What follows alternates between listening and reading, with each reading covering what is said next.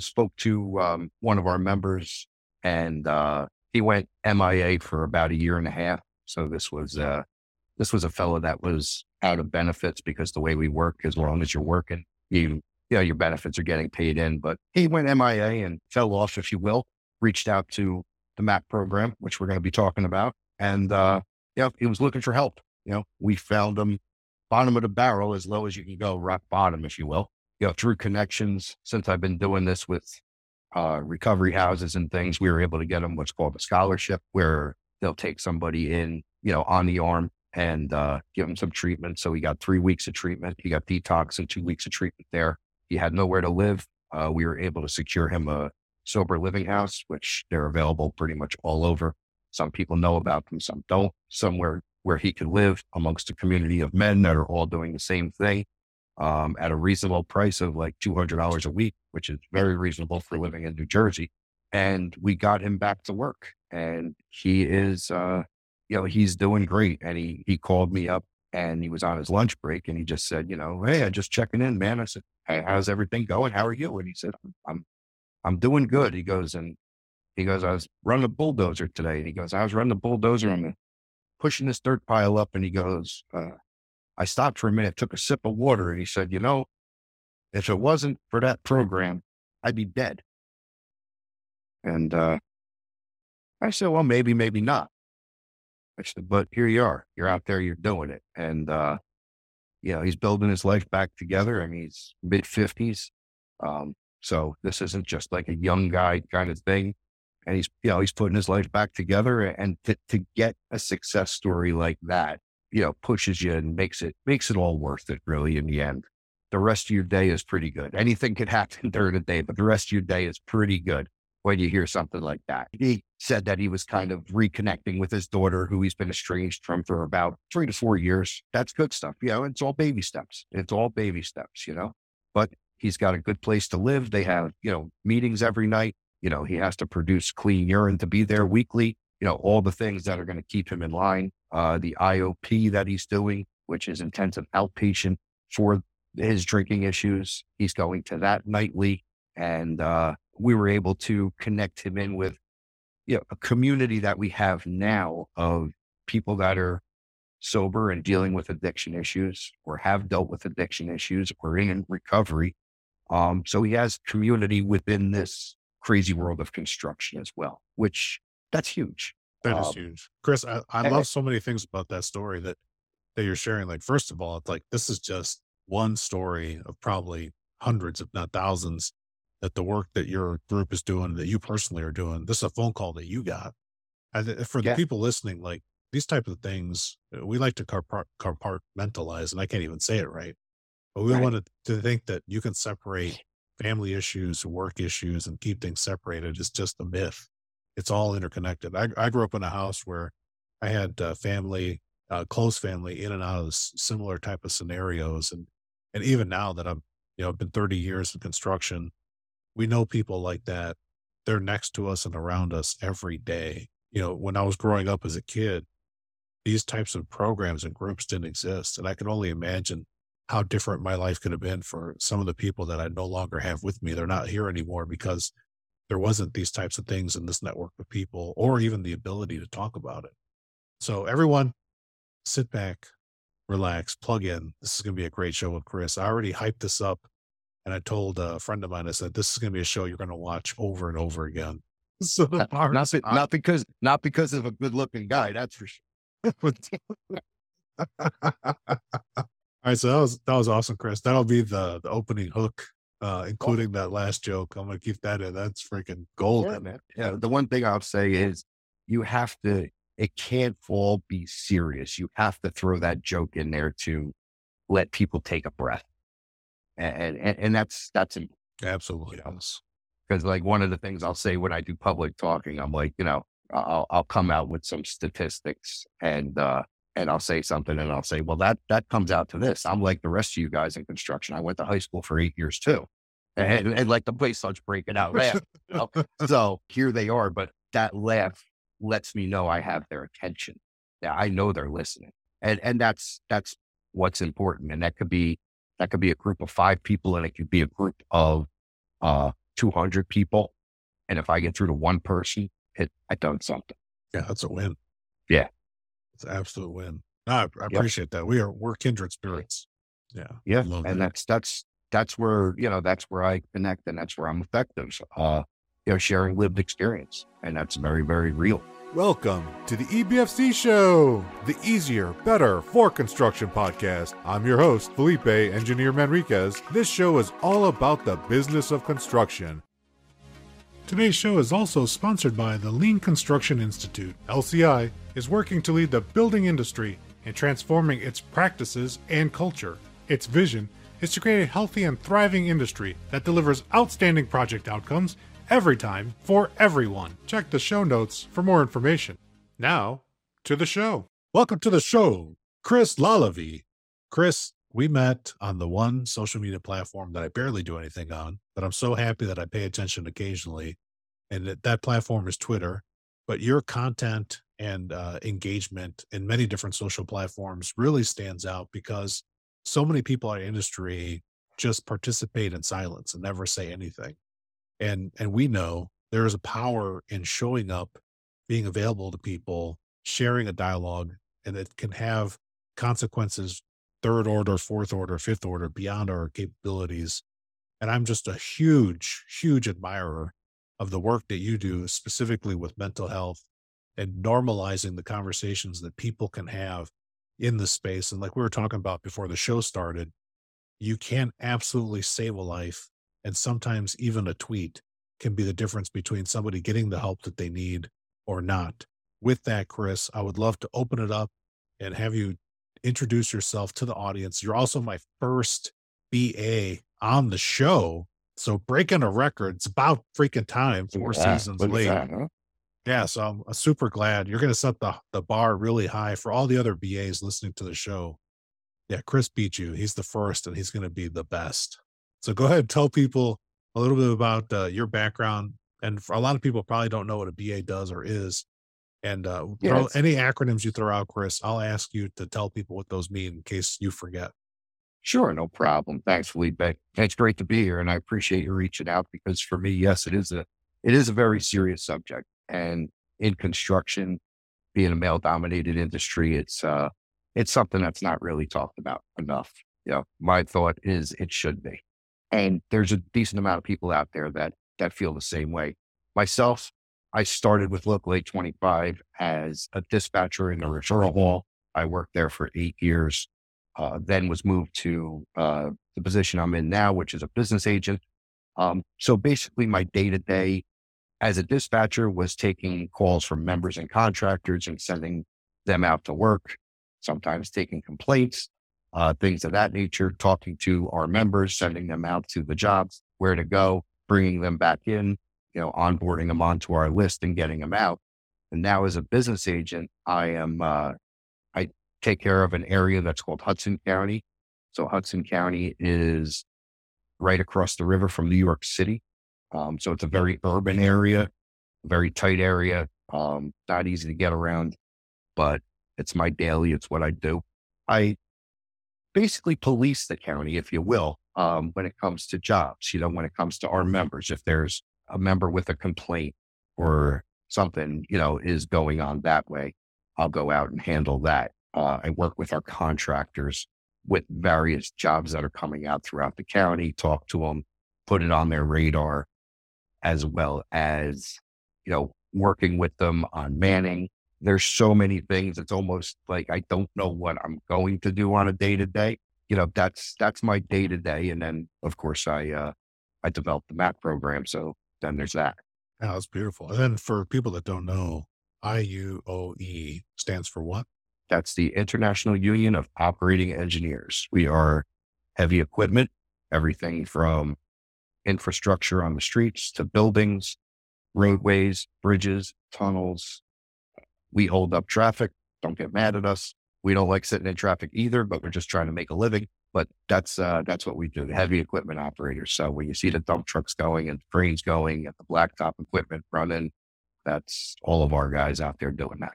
Yeah, that's awesome. And we at the Bolt Company, we're signatory to operating engineers as well. So I'm very familiar. We've got plenty of highly talented people on our staff, and we're super proud. I think we just made a list recently. We're like a top something owner of cranes. We've got lots of cranes and a lot of big Yep. stuff. So totally, I am a crane operator by trade. So prior to this, crane operator, whether it was friction, um, over the road, RT, crawler, tower, barge work, you name it, I pretty much did it. no, that's super cool. And then, so people, if you're like ever wondering, like, is Felipe pro union, anti union? I'm pro union. Like I've been to Black Lake, Michigan, and my parents were UAW. My dad was a union steward. I grew up writing grievance letters against management as a kid. I ended up going to school, and people know my history and background. But as a kid, I've always been able to straddle both sides, and I understand why. There is sides. Like a lot of people don't even understand the difference. I totally get it from both perspectives. So Yeah. And much of like we're going to talk about, unions have been stigmatized over the years and, we're living in a different world now. I could get along with a non-union person the same way I can get along with a union person. I grew up in a union household, the union of operating engineers, household of operating engineers. So, of course I'm pro-union, but, I understand the argument back and forth. Yeah. I think there's a little bit of a stigma there that, isn't quite understood to some degree. yeah, a lot of people that don't know, like you can live your life and, be a consumer of, or, different career, different industry. You'll never understand until you're in it, or you take the time to talk to somebody like Chris. So we'll make sure as you're listening to this episode in the show notes down below, I will have Chris's contact information and the places to get more details and information about him. And while you're navigating down that way, people, go ahead and tap that like button, follow and subscribe so you never miss great videos and interviews like this. Now, Chris, I want to jump right into it. So I want to ask you, you mentioned that you came up in a house of operating engineers. So it was almost inevitable that you were going to go this way. Did you ever have an opportunity as you were finishing high school not to go this route and do something else? And some uncle, sat you down, had a talking to with you and said, no, Chris, don't be stupid. You're going to be an operating engineer. I come from a generation, I think, where it was put into our head that if you don't go to college, you're not going to be anything. And I think today we're starting to realize that that's very untrue. We're starting to see a shortage in tradespeople, as I'm sure you well know. I hold the same thing. I have two teenage sons, whatever they want to do with their life, as long as they're happy. Is this what I wanted to do? Sure. I mean, the camaraderie, the everything that I grew up with, all the people that I've known through my life that were, quote unquote uncles and that kind of stuff. They were all operating engineers. These guys had a great time, made an honest living, put roofs over the head, food on the table. There were some hard times, but that's when you saw it even better. That's when the community came together tighter. And that was always interesting to me. And that's what I want. That's what it was more than a career. It was, it still is, I believe it's family, and it's about families, because at the end of the day, that's what we're doing this for. We're doing this for our families, whether it's the benefits, the paycheck, whatever it may be. We're going out there every day and we're doing it so we could provide for our families, whether that is food on the table or, health and medical benefits. Yeah, I love that. And then, we talked about, Chris, you're very outspoken on social media about mental health and awareness. And through my own ignorance, I wasn't aware that you had kicked off the member assistance program. I thought that was just something as part of your job as a business agent. So forgive my ignorance, because No, I just that's all don't right. know. And because we barely have time to research and get into this, I'd love for you to go into, what was the genesis of that program getting started? And you put your energy into it every day. You're making an impact, like that story you talked about in the beginning. How does that program support construction workers and their families staying in the same vein of families? Yeah, it was awareness, Felipe. It really was. It was just being aware and listening. The old timers in the construction industry used to say, if God wanted you to talk more, he'd give you two mouths and one ear. So, you should listen. And, truth be told, I've held that tight to my chest for a long time, but you listen to people. and you get to know people. And like I said, this is a community. Through the years, you work with so many. You're on a job here with, I'm working with Philippe on this job in 2001. And, I see you at a couple of union meetings, and next thing we're working together and it's 2012. And, how are your kids doing? Oh my God, that one's in college already. And this happened and that happened. And it's very interesting. And through all of that and knowing people as I worked in the referral hall, because I've been around, I guess, for a while, and just knowing people and knowing their patterns and their attitudes, you could tell when something's wrong or there's something off, or a contractor would call in and say, hey, we got this guy you sent us on the job. He's late every day. Now, I worked with Philippe 5 years ago, and you were always there at 6:00, and we started at 7, and we used to have coffee together and talk about last night's Yankee game and, this, that, and the other thing. So that leads me down the road of wondering what's wrong with Philippe. Like, that's not him. That there was my own journey, and just being an empathetic person, grabbing a phone number and driving home from work when I was done with the office, calling up a guy and saying, hey, how are you doing? Are you okay? Of course, the first answer was, yeah, I'm fine. Why? Because this is the phone call I got. Right. And I'll tell you the same story that, when we worked together, I don't remember you being late. And to turn it into a very true story, because it is, it turned out that this gentleman I talked to, he had a 17-year-old kid, boy, and he was running around and using, and he just wasn't sleeping at night. That's tough. So now you got to kind of start to put that all together, and you say, okay, here's a guy that's in a heavy excavator all day. He's not getting enough sleep. He's got worry on his mind. We're supposed to be a brotherhood, sisterhood. What can we do to help? What can we do to help? And I remember saying, is there anything I can do to help? And he was like, I don't know. Not that I'm going to fix anything, but sometimes, and in that case, just talking about it, he started showing up to work earlier again. And I had asked the guy from the company, listen, can I speak to him before you get rid of him? Can I speak to him first? See if there's, yeah, that's fine. He's a good guy. He's just always late. That's what had happened. Now, back in the 90s, I had a pretty rough go with anxiety and depression. There was about 1.5 years, almost 2 years there that I was dealing with anxiety attacks, panic attacks, real depressive state, suicide ideation, that kind of thing. And this was in the 90s. And, you're not going to speak about this kind of stuff in this industry. You're not going to speak about it whatsoever. So, where was my go-to? My go-to was drinking. If I wanted to kind of forget about the day or try to get the shakes out of me or whatever was going on, I found myself over drink. Thank God, not to the point where I started to lose everything. I was lucky enough to say, you know what, I need help. And I got help. I got the help I needed. I found a psychologist. I found a psychiatrist. I went through, therapy. I took some medication to level me off, which took a while. It took a while. And again, this is mid-90s. It wasn't fun. And I took that journey alone. One, because I wouldn't tell anybody about it, because now you're weak as a man.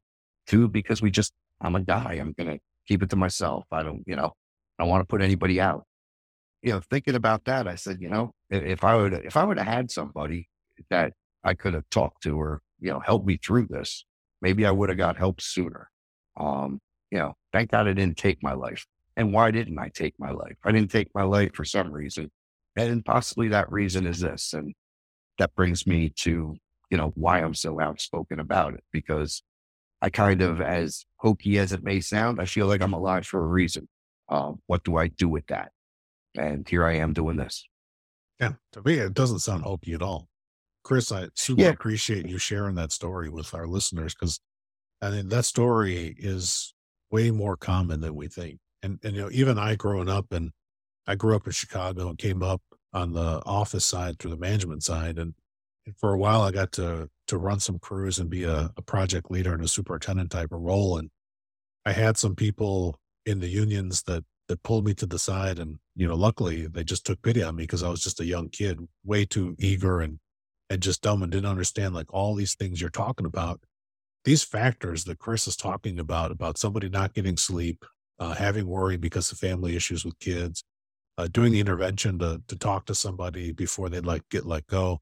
A lot of those things we don't give each other in the brotherhood or sisterhood of construction industry that we are, the grace to make that space, to allow that to happen. So if you're listening to the show, this is something that's probably happening on your job right now. The chances of these types of experiences not being on your job are statistically impossible. So I just want everyone to just take a second and think about the people what Chris has just said is like, the easy thing is like, you can just listen to somebody. And if you're not, you can ask somebody to give some grace, make some things available, and to just care a little more. And I'll tell you from experience, Chris, that I have yet to find the limit of my caring. It seems like anytime something happens, I can care just a little bit more and it pays dividends, and either for me personally or for the person that it makes a difference to. So if you're out there and you're listening and you think like this doesn't apply to me and I don't care, then you're probably the one that Chris and I need to care more for. And we got you. We absolutely Yeah. got you. Yeah. And you got to, you have to be willing to take that walk with somebody. And the other hard part sometimes is when somebody needs help and they just don't want it. And so yeah, you hope, you check in on them and you hope maybe they finally say, you know what, I think I need some help. Yeah. And I've been that person too, Chris. I've absolutely been the one that's like, I don't need help. I got this. I'm going to shoulder this. I'm going to burden this and shoulder it myself alone. And I think we all have, right? Right. It just doesn't have to be our, think about your everyday, I got this. I can, I'll show you. I'll show you how to do it. 20 trips to the home remodeling store later. And yeah, you got it done, but maybe somebody could help you with it. oh my God. It's just outside of you, Chris, I had a painting contractor come to my house yesterday, and I said, I'm going to show you something that I did because I didn't ask for help, and you're going to see it in 10 seconds. I didn't even have to let the sunlight hit it. He's like, oh, this giant spot right here. And I was like, yeah. I was like, that's me. I was like, please, could you blend that in? And he was like, yeah, you could do that blindfolded. But it's not much different, right? Right. It's not much different. But we do that with those things.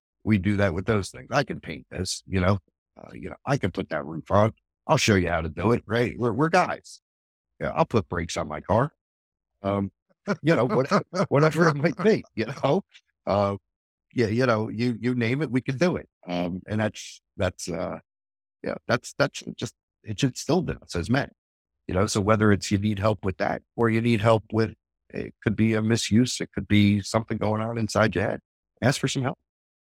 Absolutely. And asking for help reminds me of looking back. I started this podcast 4 years ago. We're in season 4. Wow. Every single year, somebody has mentioned the topic of mental health, addiction, suicide. And when I look back to where we were 4 years ago when we started to where we are now, I can't see that it's actually better yet. And so I think a lot of these issues, I think people are suffering in silence, and there's more complexity around this for why it's not changing as a whole or getting better. So I think, Chris, from your perspective, you've done the research, these types of issues that are affecting people. What inspired you to create this peer support program for these issues specifically? And if you could share 1 or 2 more stories as to like what happens to people when they get caught in this net of support. I'd love for people to hear what that is. Hearing people struggle, and when we're in a crisis, whether it's with ourselves, with a family member, are you really thinking clearly on a construction site? Right, another set of eyes is always a great thing. You have another set of eyes that can start, being that bridge to getting you or your family member, whoever it is, on path to help. and taking that burden off of them of calling people and what do I do? Well, if it's a husband or a wife, then the spouse isn't 100% there either. You have to realize that the whole family is going through a crisis. That person is, but it's affecting the whole family. Who could be that person that says, all right, stop. What do you need? What's going on? And now start throwing the suggestions at you. Recovery program, therapy, all the different things. Just having that clear voice means a lot to people, and it steers them in the right direction because most people don't know where to start. Being a construction guy, anybody that's in construction will tell you and understand. We trust ourselves. We don't trust others. Not many people understand our industry, right? It's a strange industry. It's a great industry. I love this industry, but it's a very strange, tight to the hip, close. Don't talk, which way do we go? But I'll tell you what, when it's, I've always seen it when the chips are down, whether that's on a job or that's personal, when the chips are down and somebody needs something, it's jump right in. Yeah. Everybody, what can I do? What can I do? We've all been on a construction site. If you're in the industry where somebody loses somebody close to them and right away, you're taking up a collection, let's give him, her some money. What can we do? We could give them some financial help. So everybody's pulling $50 out here. We put it in an envelope. These are from the guys on the job. That's all well and good, but we could do more. We could do more. And it doesn't have to be waiting on people hand and foot, but, checking in on. You have a widow that the husband passed, and that might have been an overdose. It might have been a suicide. Who's going to cut the lawn? That's what he always did. Can we get people on track to some sort of normalcy in their life, as well as get them to some help and talking about it as well. I talk to so many people, they don't know where to start to find a therapist. And we have a great system here that's been set up by our business manager for our members to go into our funds on the computer, look and see what you need. And I can tell you, we're construction guys. We don't know how to use it. We don't live in the days of when I was young and the wife was home and can do it. We're living in 2-income families today. Everybody's go, go, go. We have people with careers now. The wife has a career, the husband has a career. Then you mix the kids into it. They don't know where to go, so don't forget about it. A lot easier to be at the ready when somebody calls and says, hey, I think I need to talk to somebody. Let's just use an example of my wife and I are kind of at each other's throats, and we're thinking maybe go to a marriage counselor. Do you have anything? Absolutely. It's as simple as me tapping into the benefits, knowing where you live, doing within a 25-mile radius, sending you that email, and you had to do nothing. Here it all is in your hands right now. And you didn't have to go through all that. Just streamlining ways to get people to where they need to be. So that's the whole point of the show.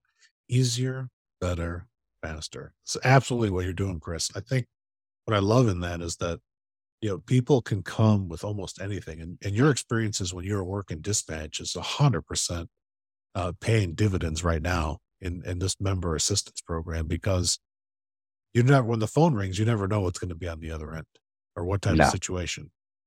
I recently, myself did some time in the hospital that turned out to just be a kidney stone, but there's, you get all the doctors and nurses fluttering over you. There's all these there's more unknown what's going to happen versus what is going to happen. And then afterwards, when I opened up to people about, where was I on Wednesday? It's then people just opened up and said, oh, this is what I did. These are things that you can do. This is some good advice. Ask your doctor about this. And it's just the support that people give after the fact, when it just took me opening up and just saying, what it was. Right. And what happened, what I went through. And I think, a lot of people don't know, some of the things that could even be causing that stress, or something as trivial as just having a minor injury at work.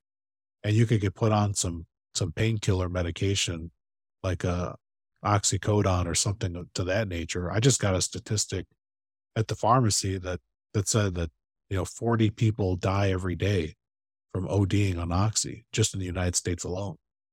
I don't think 108,000 a year. 108,000 a year. 108,000 a year die from overdose of opioids. Yep. And I think people don't realize that in our industry in construction, injuries unfortunately happen due to a myriad of issues.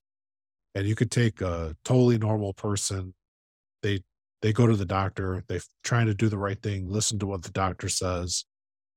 Doctor's just trying to stabilize them and reduce their pain. And the next thing you know, they're addicted to painkiller medication. And Yeah. like their whole life changes in days. And honestly, if you look at the two biggest leading causes of addiction to opioids, it's surgery and work-related injury. So those are the two biggest. And if you look at what we do in the construction industry, we are the target. Yeah. And 100%. that's just real. That's factual stuff. That's factual stuff. Yeah, we'll put some links. We've got some resources where you can see some of these statistics and way more stats. I'll put a link to stats from my buddies at Skill Signal that did have a Yeah. really nice safety site. I know, Chris, you've Yep. been involved with Sebastian and some of Yep. the work that they've been doing in the Yeah, Northeast. they're doing some great stuff. We kind of met the same way. Social media. I happen to be out there just doing my thing, and we met the same way. But there's so many here that are doing such great stuff. You say Skill Signal with what they're doing, and Safe Project. God, we could go down the list. One of my biggest heroes there is Cal Byer. I don't know if you ever talked with him, but he's just an amazing person. Dr. Sally Spencer and Sarah Greer. All these people that are coming together for the industry. Really, it's amazing stuff. That's amazing. You mentioned those names, and I feel like I know them because of what they say. I've had the pleasure of connecting with Cal, and he's very outspoken in suicide prevention, bit, awareness, and intervention. Yeah, I mean, I almost feel like I don't talk enough, Chris, compared to Cal. Yeah. Like Yeah. I could do more. Yeah, you couldn't ask for a better guy, and I'm pretty excited. I'll be doing a webcast with him at the end of August, so I'm excited for that as well. Yeah, awesome. Yeah, that's an interesting stat about. I wasn't aware that surgery and accidents are leading to that opioid issue with folks. So I think with that in mind, someone's probably listening that might be in that category. What are some of the things that you could offer that people might not know that are available to them if they're in that situation where they had a surgery or they had an accident and they're taking medication, and now they're way past the time where they should have healed up and they're still on that medication? For first and foremost, when you're on these medications, and you have to, we have to take fentanyl into consideration in all these medications.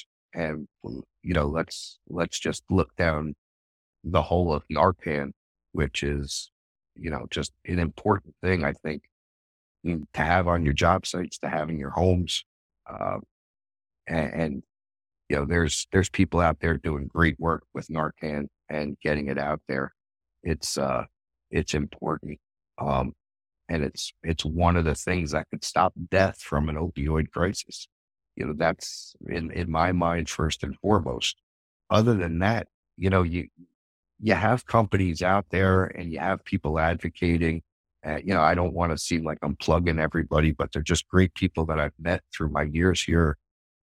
Safe Project out of Washington, D.C. It's a great organization, talks about opioids. Goldfinch Health, they're some great people. Brandon John, they're doing some non-addictive treatment for after surgeries. And these are things you have to look at, especially not only for people that may become addicted, but for people that are in recovery that don't want to go on an addictive substance after a surgery that might put them back where they were however many years ago. So, there's people out there that are doing it, and, they're all good people. The resources are out there, the people are out there, And what you need is the acceptance from people, like whether it's a construction company, a union, an association. The AGC is doing some great stuff. And here in New Jersey, we have the UTCA. They just started jumping on with some mental health stuff and that kind of stuff, and been talking with them as well. And it's a reality. It's a reality. We all go through things like CPR training, and we all have AEDs on the job. And for as many times as you've been through CPR training, think about how many times you've used CPR. Truth be told, this is so commonplace with opioids and fentanyl and overdose and all the things we're seeing. This needs to come into our industry. It needs to be accepted. It needs to be looked at as a safety issue and blended into our safety culture. The things you can do is educate yourself, knowing what's out there, knowing what happens, knowing the signs. It's super important. Myself, I carry 2 Narcan kits in my car. I have a Narcan kit at home. I have teenagers experiment. You never know what's going to happen. You don't know who did what to what or where they got whatever. And you can't be on it 24 hours a day. I hope I never have to use that stuff the same way we hope we never have to use the AED. But isn't it smart just to have it? I hope my smoke detectors never go off in my house, but I have them. So, you start looking at it and normalizing it. That's where we have to be. We have to be normalizing it and educating each other about it. And if that means someone like me speaking out and a couple people listen, hey, at least I got your attention. Yeah, I'm listening with both ears, Chris, and I got these super nice headphones so I can hear you in high definition audio. Super appreciate the stories that you're sharing and taking that responsibility to normalize this and make this a part of what we have. I totally agree with you. I think, for a long time, and I was just Rolodexing in my head, how many times have I gone through CPR training? I've never heard a Narcan or a Narcan kit until just now. This is the first time I'm hearing about it. So I'm super glad I learned something here. Final thoughts for people listening to the show, and everyone wants an actionable, what can I do right now? What are some easy things that people can do to make a difference as they go back to work or as they think about what they got going on in their project or at home? Well, we could normalize this conversation. We could blend it into our safety culture. We all have toolbox talks. If you go, to Cal's site, he has toolbox talks that you can have around mental health and addiction and suicide. Normalizing these conversations is super important. I was on a webinar yesterday, 988 crisis line just turned 1 this past month. And based on the figures and the rise in calls was amazing. But interestingly enough, I think the numbers were, and I didn't get the email yet. I want to look over the email. I believe they said that it's basically 4% of the population in America knows what 988 is. So getting the message out, simple as something like this flyer around your job site, where people can get the information, your local resources, make these available to people, have the conversations. And if you don't know how to have the conversations, get with people that do, raise awareness and don't be scared of it. Don't run away from it. We had Mental Health Awareness Month in March, and, we'll have suicide prevention in September. One of the things that we do in suicide prevention is I do these hard hat stickers, which basically has 988 on it. It just says there's no shame in asking for help. And, construction workers, we love stickers for our hard hats. So I could say, don't make it the, police radar. Don't treat it like a police stop. And by that, I mean, you're cruising down the highway doing 80 miles an hour in a 65 mile an hour zone. You see the police car. We slow down to 65. We put our seatbelt on. We put both hands on the wheel. We get past the police car. We whip the seatbelt up. We go back to 80 miles an hour and turn the tunes up. I get it. But, we did the right thing for a short amount of time. And instead of it just being, a month or a day or whatever it is, I mean, the other day was National Ice Cream Day. I didn't even know about that, but I think we have to do something in this union contract for that. But there's always a national day of this and a national week of that. Why are we waiting for that to bring up the awareness? It's July. What's wrong with bringing the awareness in July? What's wrong with bringing the awareness around the holidays? And that really all comes with normalizing it. And that's what you see on, my things like Twitter. It's about normalizing. I don't know that I throw out the best content, but I just throw it out there. And if it speaks to one person, it's good. Let people know where they can get help. Listen to people, look at people, and before you say, this person is no good, what is that person going through? What's making that person no good? You don't know it, have to know what to do, as long as you know who to call. I tell guys in the field all the time, I don't expect you to fix anybody. You're not going to sit there, well, I can't do that. Yeah, but you can give them my phone number and I can take it from there. So this is a chain reaction thing. Philippe saw Chris, he's not good. So he wasn't sure what to do. So what he did was call, this person, and that person put something into action. And that's good. We're taking action. We're taking accountability. We're looking out for each other. And that's what it is. It's humane. And at the end of it all, it's making our construction sites safer. It's a way of life. This is what we do. And the statistics we could sit here and talk about are staggering and scary when it comes to the construction industry. So instead of knowing about it and, saying, okay, well, mental health awareness month, we're all going to put green ribbons on our job sites and we're going to say, cool, let's keep that green ribbon going 12 months a year. Let's see somebody that's coming out of recovery and not refer to them as a junkie or a drunk.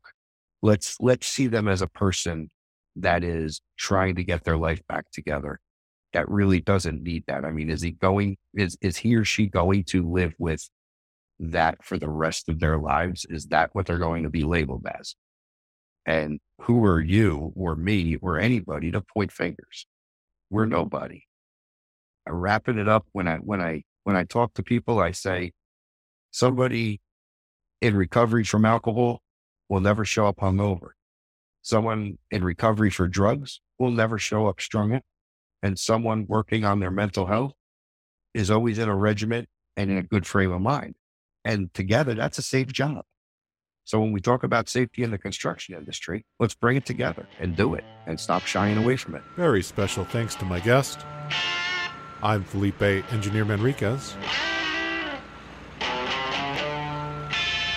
The EBFC show is created by Felipe and produced by a passion to build easier and better. Thanks for listening. Stay safe, everybody. Let's go build.